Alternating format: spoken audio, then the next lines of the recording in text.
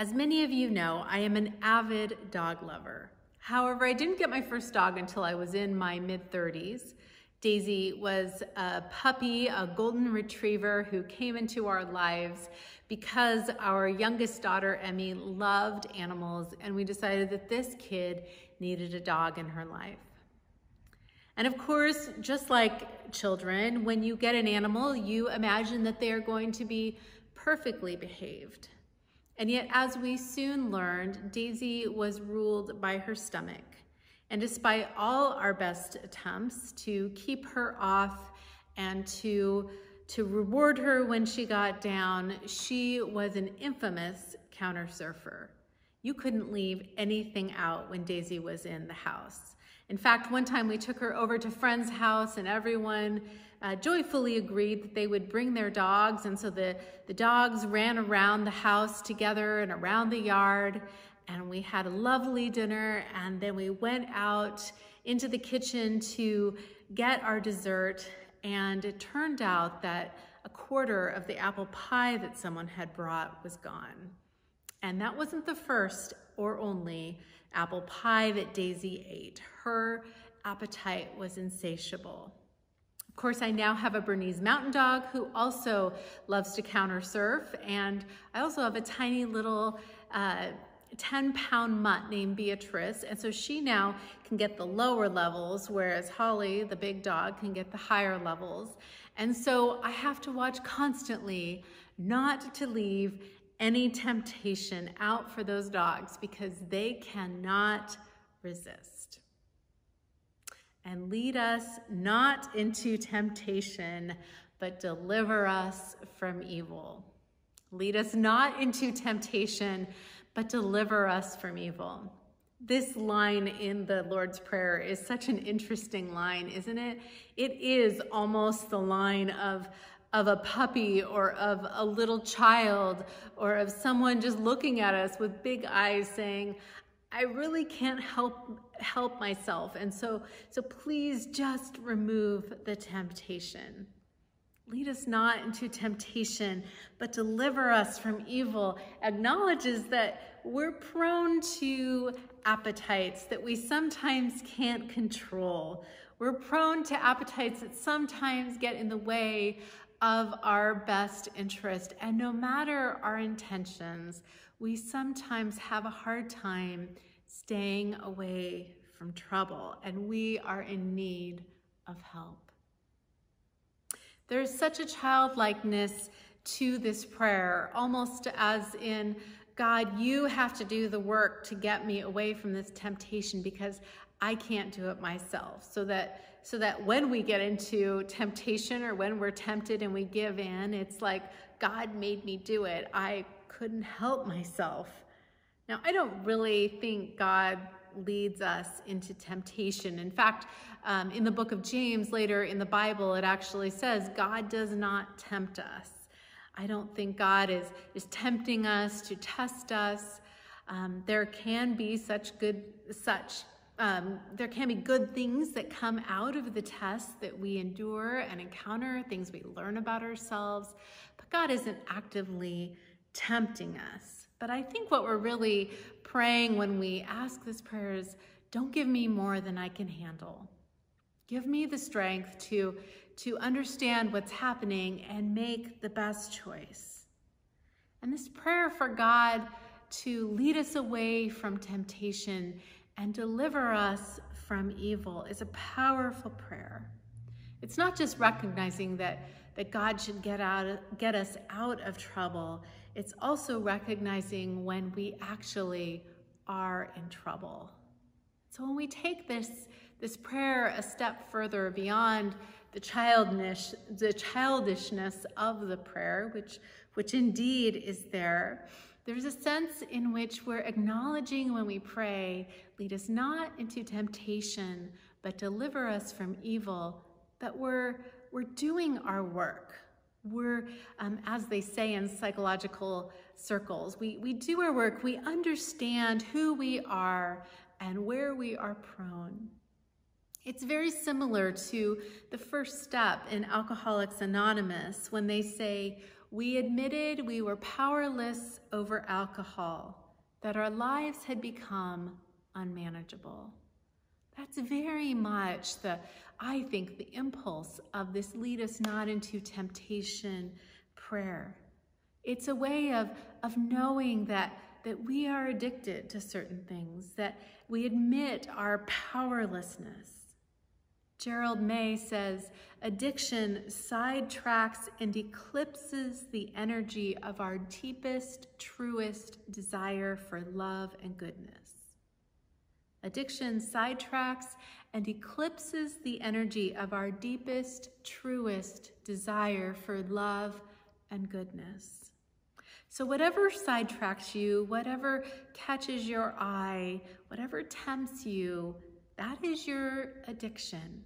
That is your point of where you need to be aware that you are getting into trouble. This thought is one of the reasons why I love the system of the Enneagram. The Enneagram is an ancient way of understanding the human condition. There are many theories on where the Enneagram began, but the one I love is that it began with the Desert Fathers, who were mentoring young monks that were in their care out in the desert, and they began to notice that there were 9 different ways that these young monks tended to act.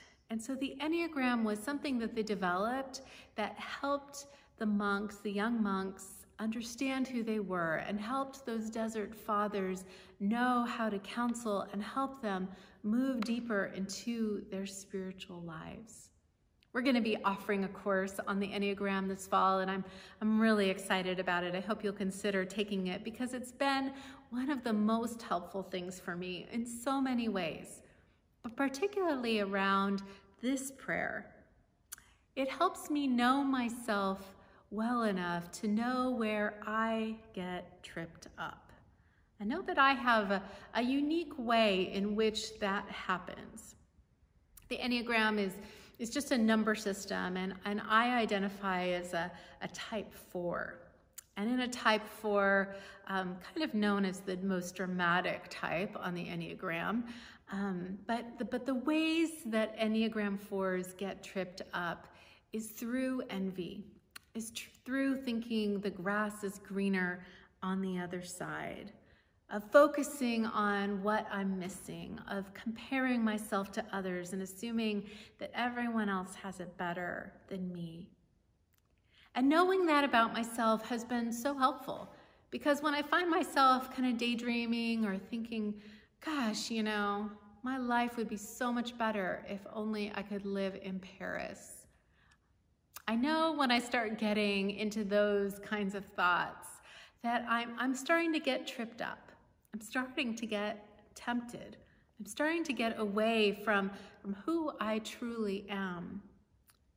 And so whether it's the Enneagram, whether it's AA, whether it's just any way that you begin to know yourself and know who you are, there's a way in which this prayer can lead us into knowing what our temptation actually is. Where are our stumbling blocks as individuals?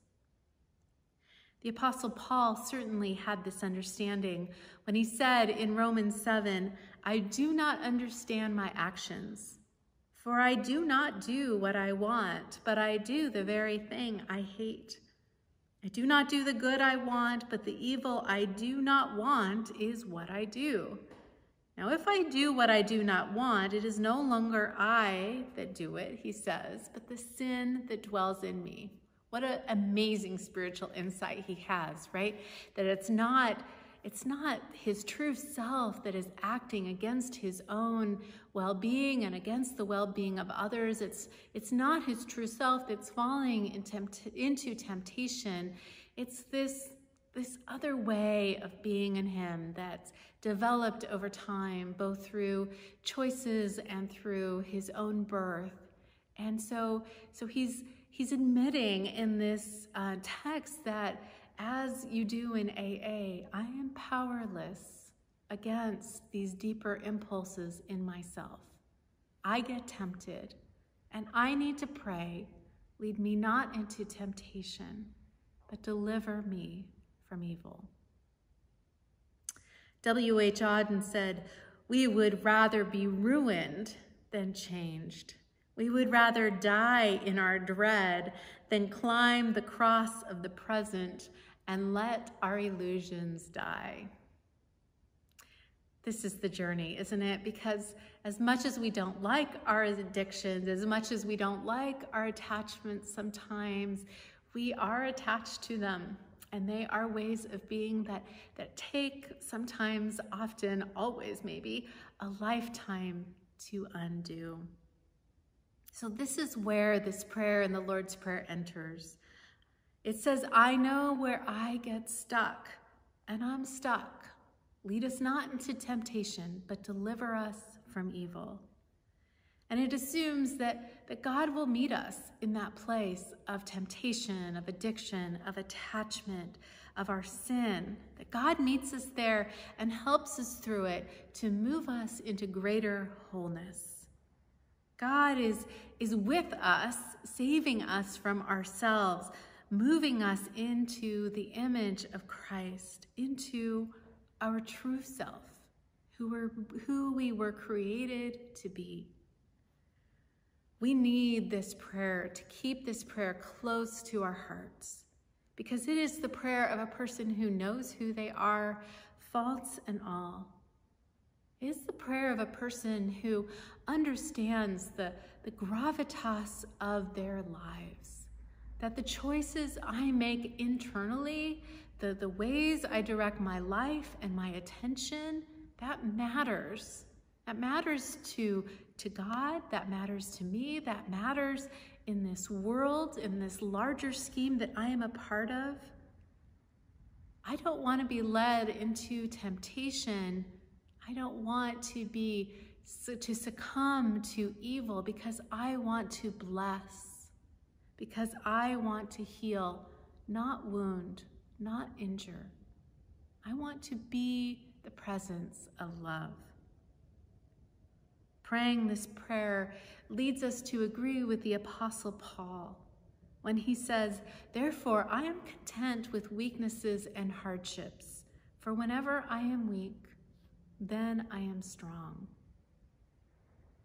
Over time, as I've worked with my own story, my own self, the Enneagram, my own addictions, I've learned that when I come to pray this prayer, when I feel temptation, it's an invitation to turn to God, to say, "Hey, I'm stuck and I need your help."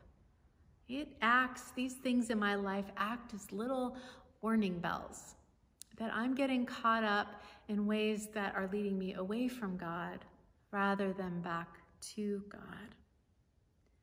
And to live this prayer, and to live in this way, and to pay attention to those little invitations, is to remember that we are not alone. It's to learn that at the end of our own trying to get better and get over it, the end of all of that is the beginning of God's presence in our lives. It's to remember that we are not alone. And so I'd like to read for you this poem, this beautiful poem I think I have read on a Sunday morning before, but it's felt particularly important to me in this season when we are so close to our homes, when we are so close to nature, when we are so close to ourselves in a way most of us never have been in our lives. The poem is called "Everything is Waiting for You" by David Whyte. Your great mistake is to act the drama as if you were alone. Your great mistake is to act the drama as if you were alone.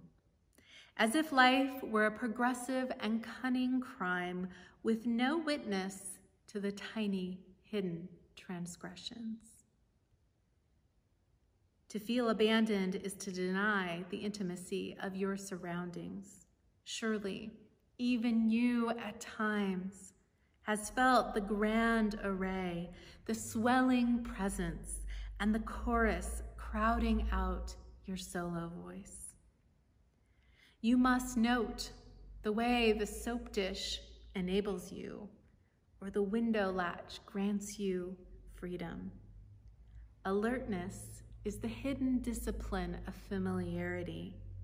The stairs are your mentor of things to come. The doors have always been there to frighten you and invite you. And the tiny speaker in the phone is your dream ladder to divinity. Put down the weight of your aloneness. Put down the weight of your aloneness and ease into the conversation. The kettle is singing even as it pours you a drink. The cooking pots have left their arrogant aloofness and seen the good in you at last. All the birds and creatures of the world are unutterably themselves. Everything is waiting for you. Everything is waiting for you. Do not lead us into temptation, but deliver us from evil. This is a prayer to just step into everything that is waiting for us, everything that God is holding, to become the presence of love in our world as we so desire to be. May it be so. Amen.